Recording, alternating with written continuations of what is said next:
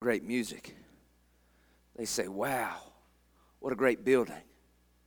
They say, wow, what a great choir. But that's not the proper response to worship. The proper response to worship is, wow, what a great God. Amen? I'm going to tell you what. I was driving in the rain today. I said, you know what? I don't care if nobody shows up today. I'm going to have church. Amen? Then Pastor Robert called me. I was in the truck. We just started praying, talking about Scripture. I didn't even have to wait to get here to get church going on. See, church is not what happens in the building. It's what happens in the heart. When God's people come together. Man, it's been a blessed week. You know what? Can I just say that? Have you been blessed? You're still here, ain't you? My little girl, she got a bunch of Legos for her birthday.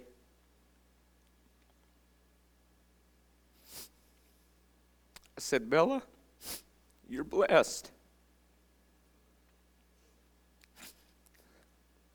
She said, Daddy, I'd be blessed if I only got one Lego. And then she said, if I didn't get any Legos, I'd still have God. Praise the Lord, I might not do a lot right, but at least her mama's teaching her something.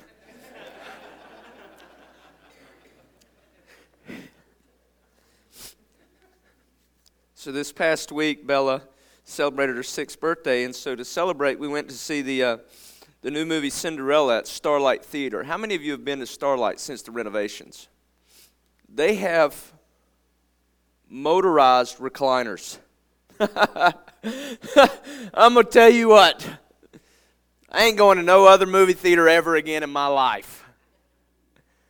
You don't even have to push back. You just push a button. It's amazing. And so Bella wanted to go see Cinderella, and to be honest with you, I wasn't really excited about seeing Cinderella. I was excited about spending time with my little girl. Because I wasn't, too excited about a princess movie, especially from Disney. But much to my surprise, this wasn't your normal cartoon children's movie. And what first grabbed me in the storyline was not the romance of, the story, but it was that this perfectly happy character was reduced to a life of suffering. All right, so what first grabbed me in the story was the pain that this movie talks about, real pain that people experience. My wife lost her mother when she was 7 years old in a car accident, and I saw that in the movie. Her name is Ella. Before Cinderella, Ella lost her mother very early on, and I was like, you know what? That's real pain. And so this suffering in her produced a deeper relationship with her father in the movie. But after a number of years, her father remarried to a deceptive mother-in-law, a stepmother. And after a number of years, her father remarried. I've already said that. And to make matters worse, she lived with 2 horrible stepsisters. Okay? So she's lost her mom. Her father remarried. And then she's got horrible stepsisters. And then her father goes on a journey, and her father becomes sick on this journey and dies. So now she has no one left except for her stepmother and the stepsisters. And now Ella is reduced just to the hired help, basically the life of a slave. And because the stepmother no longer has any income from the father, she has to release all the other help, and Ella has to do everything around the house. Has to do the dishes, work the chores, feed the chickens, fix breakfast, lunch, dinner, on and on. Just what moms normally do. So mothers know what I'm talking about. But her stepmother asked her to move into the attic. I mean, this was her house, and she has to move to the attic. And the attic is so cold that she ends up sleeping by the fireplace in the kitchen in front of the ashes and the cinders. And so she wakes up in the morning with ashes all over her face and cinders all over her gown, and so they call her Cinderella. I never knew that before. I've never paid attention in the Disney movies. So it was Cinderella. Now, you probably know the rest of the story. She meets a young man in the woods, and the man doesn't know the identity of this young lady, but he kind of starts falling in love with her, and turns out this young man is son of the king. He is the prince. And he sends out invitations to a ball for the whole kingdom to come because he wants to find this girl he met in the country, and then she appears in the most spectacular fashion, and, you know, they dance and yada, yada, yada, all the lovey-dovey stuff. So, during this whole time, there are conversations where the royal family doesn't want the king's son to marry a commoner. He doesn't want the future king to be married to a peasant because that would bring shame upon the kingdom. But fast forward to where she loses her slipper, and then he searches the whole kingdom, every single woman, and finally discovers that the love of his life is a slave. She is a servant. And so there's this wonderful scene, and you already know the story, so you need to watch it for yourself. But there's this wonderful scene where she presents herself to the now king in rags and ashes and says, "Will you take me as I am?" And the king looks at her and looks beyond the outward appearances of what the world says and finds for himself a bride who has been refined through suffering. A bride whose character has been developed through pain. And the trials of the story are what makes the marriage beautiful. If it were not for the suffering and the trial of the princess, it would not be a beautiful story. Now, folks, let me tell you something. This is what Apostle Paul has been telling us in Romans chapter 8, that the essence of this chapter is this: God is in control. He is choosing for himself a bride, and the sufferings of this life are not taking power away from the Christian life. They are putting power into it. Oh, somebody should have shouted glory, right? I haven't even still got my keys on me. That's what's weighing me down right now. I knew something was missing. You see, you would not be who you are if it were not for the trials in your life producing the image of Christ in you. If it were not for the trials, then you would simply be the ugly stepsister. And Jesus is refining a radiant bride that will be presented to him in glory and splendor.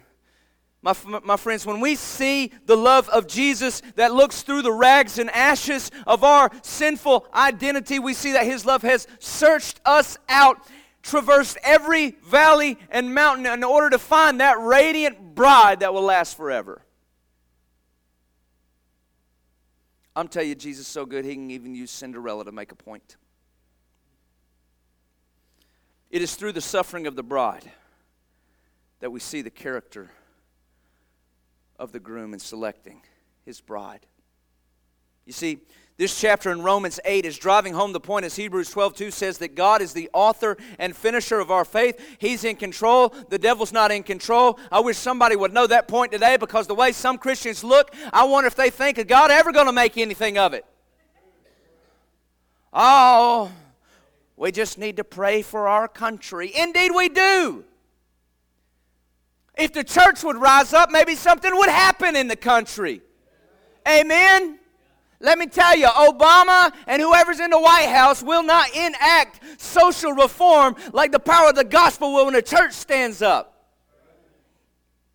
God's doing something. He's in control. We looked at the book of Job on Easter, and you know what the beginning of that tells us? That the devil can't do anything unless the Lord allows him to. Early on in Romans chapter 8, a few Wednesday nights ago, we looked at the fact that the creation was subjected to frustration by the will of the Creator. That all the suffering that's here is producing a point because it's pointing people to Jesus. Here's what I read yesterday. The fastest growing church movements in the world are in the poorest countries in the world. God is using poverty for His glory. The slowest growing church movements are in the richest countries in the world. It's not pointless suffering. It's bringing people to Jesus. Amen? Let's go ahead and read Romans chapter 8 if you're not already there. Go ahead and turn in your Bibles to Romans chapter 8. Dean, you excited today? I'm glad. Well, we just want to check, see where we're at. I'm going to read 28, 29, and 30, but today we're going to focus on verse 29. And we know that all things work together for good to those who love God, to those who are called according to His purpose. For those He foreknew, He also predestined to be conformed to the image of His Son, that He might be the firstborn among many brethren. Moreover, those He predestined, He also called. And those He called, He also justified. And those He justified, He also glorified. I don't think it can get much better than that today. You know what that tells me? God's in control. I've titled this sermon today, When God Writes a Love Story. You got the notes right there on the front page of your bulletin. I want you to take notes with us today. Number one is this, that when God writes a story, He knows the characters. He knows the characters. You see, as we said last week, God already sees the end of creation. God already sees the end of the story. And in that end, there is a redeemed people who will worship Him forever and ever and ever. And God already sees that. Matter of fact, the Scripture already says that we are in every heavenly place with Jesus Christ. We are seated in the heavenlies with Him. My friend, if a name is written in the Lamb's Book of Life, it's there. All right?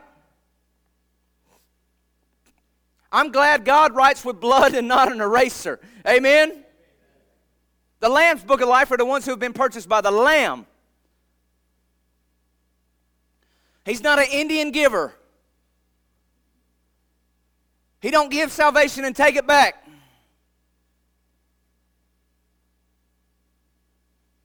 When God saves, God keeps.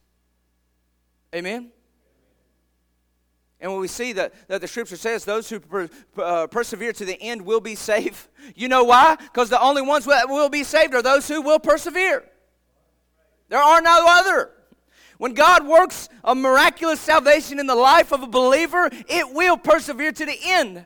And do not be dismayed when we see those who come into the fold, but then they go out of the fold. Let me tell you what, that's not persevering to the end, and we should let God grip our heart, not just to say, well, they're baptized, preacher, you know what I'm saying? I don't give a rip how many times they've been dunked. Somebody go tell them about Jesus Christ. I know a lot of churches baptize people 7, 8, 9, 10 times. It don't matter, my friend. The water don't matter. What matters is the heart. Has the heart been transformed? See, God knows who belongs in that bride. He was working all things toward the salvation of those people. And not only does God have the story, but the Bible says that He has other books as well. Like I mentioned, the Lamb's Book of Life, Romans 13:8 says the Lamb has been slain before the foundation of the world. Guess what? The book was written before we ever got here. Oh, once you see that, you're going to say, my. You see what I'm saying? God knew you before you were ever born. And He still created you. That's the shocking thing. You know, if everyone knew everything about you, nobody'd be friends with you.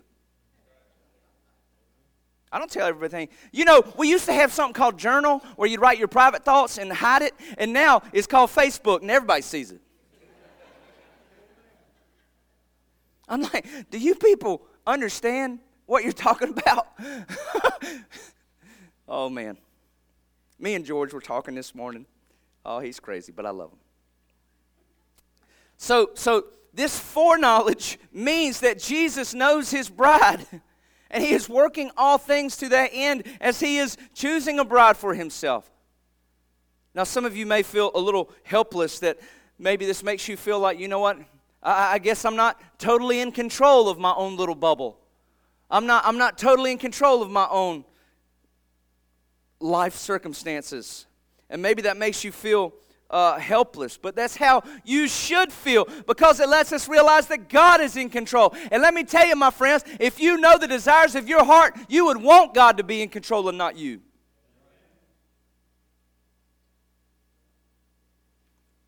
It should make us realize that He is calling by His mercy instead of our own efforts to become the bride.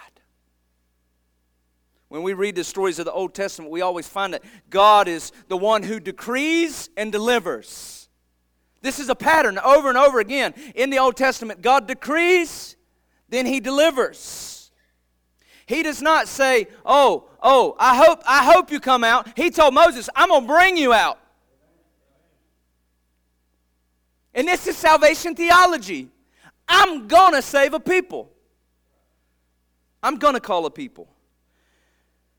The most pinnacle event in the Old Testament is the Exodus, and we find this, the theology of salvation, that God calls people out of darkness into their light. And let me say this, the story is not about the faith of Moses. If you're a Sunday school teacher and you get to these Old Testament stories, it's not about how good Moses was.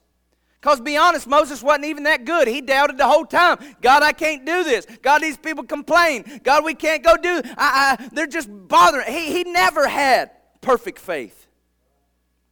He was a foreshadow of Jesus who had perfect faith. Even the story's not about Israel, because no sooner had God gotten them out of Egypt than they was fashioning idols out of gold built by human hands, worshiping their own self-glory. It's not about Israel, it's about God. The story of the Bible from beginning to end is the story of a sovereign God and not the story of man's ability to find God. And when we try to make the Bible anything other than what it is, we detract from the glory of God and build for ourselves the golden idol of man's ability. Foreknowledge implies this: God knows the people He's going to save. He knows everything about you, including the hairs on your head, and for some of us, it doesn't take Him as long to count. You'll get that by slow freight tomorrow. He knew you before you were born. He knew that you would cheat in high school history class. He knew that you would commit adultery and idolatry, and we'd be tossed about with every attempt at self-salvation through sin and good works. But the amazing thing is that He called you to Himself anyway. That's why we sing Mighty God. Not because He found you worthy. He found you unworthy. A lot of times, you know, you go to a funeral and you hear someone say, well, God needed him more than we do. Let me tell you, first of all, God doesn't need anything. All right? Secondly of all, God doesn't bring home the best. God brings home the worst.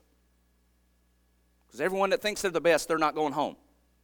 You see what I'm saying? We think we deserve to be in glory. We've missed the gospel. We've missed the goodness and the mercy of God. He calls the worst to Himself in ashes and rags. Second point is this: when God writes a story, He knows the narrative. He doesn't just know the characters, He knows the narrative. He knows the whole sequence of events.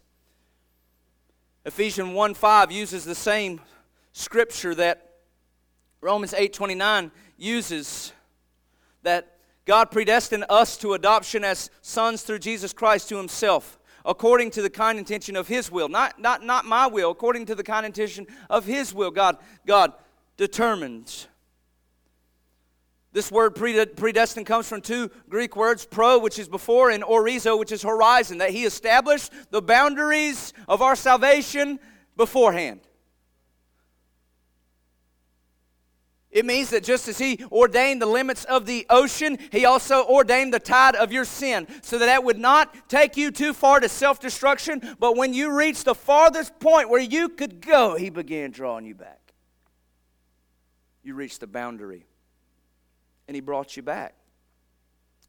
So Scripture tells us not only does He know you, but He knows your choices. And He knows you would choose every manner of sin and self-salvation until He would intervene. The story of Israel is the story of self-salvation. They tried everything they could to save themselves.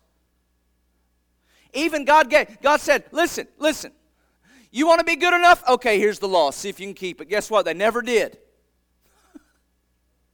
They couldn't even keep 10, and then it expanded to 600. And there's still people who think, I can follow all of it to be right with God. We miss the gospel. So, this is the beauty of the gospel that was hardened for the hearts of the Jews. The Jews spent their whole life, their whole existence, trying to understand and to seek God. And the inclusion of the Gentiles into the work of God's grace was a stumbling block to the Jews because they said, we've spent our whole life trying to earn it and they don't deserve it. That's exactly the point. You don't deserve it. I don't deserve it. Oh man, I got to preach to myself right now. I don't deserve it. Amen, preacher. I don't deserve it. The greatest thing we can realize is that we are a small speck in the desert of history. That God never needed us, but He called us. That's the difference. He called us. You see, let me tell you something about God's grace and God's design. God found you. You didn't find God. And if you don't agree with me, I want you to think about the song that we have sung 1,000 times in church, Amazing Grace. Let me just recant this. Amazing Grace, how sweet this sound. That saved a pretty good person. No, it says saved a wretch like me. Amen? I once was lost, but now I'm found. That means somebody found me. This is the most famous hymn in the hymn book. I think we could agree. Somebody found me. Was blind, but now I see. You know who wrote that song? A slave trader named John Newton. He worked aboard ships who bought and sold human beings like property. And he made a living by shackling God's created people and selling them into a lifehood of servitude. That's how he made a lot of money. He made a lot of money. Was he looking for God? No. Until his ship crashed in 1748 and began to sink, and the hull of the ship filled with water, and he thought he was going to die. So he cried out to God for mercy, and he said in that moment, God saved him. And he spent the rest of his life devoted to the doctrines of the gospel and the abolition of slavery. You see, in this story, the real slave was himself. He was slave to the sin of his own will, to the cravings of flesh, power, pride, and a life without God. But God was the deliverer in his life and in yours. And once we realize that without God's intervention, we would never have come to God, we see that He's the author and finisher of our faith. A friend came to visit our church services last week, and a few days later he bought some flowers for his wife. And I said, "What's the occasion for the flowers?" He said, "Well, no reason." I said, that's what happens when you start listening to the gospel of grace. You're liberated to love with no condition because that's how God has loved you. You see, you're never going to love anybody unconditionally until you see how God has loved you unconditionally. And as long as we think we deserve something from God, we're going to wait till people to deserve something from us. Well, I'm not going to their event because they didn't invite me to theirs. Well, that's a great Christian response. They didn't send me a birthday card, and I ain't going to send them a birthday card. Perfectly Christ-like. No, it's not. When you see that you didn't deserve anything, but Jesus gave you everything, man, it don't matter what somebody deserves. I'm going to love people anyway because that's what Christ does. The last point is this. When God writes a story, He knows the hero. See, God knows the characters, God knows the narrative, God knows the hero, and He planned it to reveal the hero. Acts 2:23 says that Jesus was handed over to the Romans and the Jews by God's deliberate plan and foreknowledge. This is the same word used as the foreknowledge from us. Just as God delivered Jesus to crucifixion in foreknowledge, He also delivered you to salvation in foreknowledge because that's what He declared before the world was created. God entered the story to become the one who would take the effects of our transgression upon Himself. God didn't just write the story, He entered the story. He's the hero of the story. It's all about Him. The whole story is revealing the nature of God as seen through the life and death of His Son. You see, if you and I were only moderate sinners, then Jesus would be a moderate Savior. But because we're great sinners, He is a great Savior.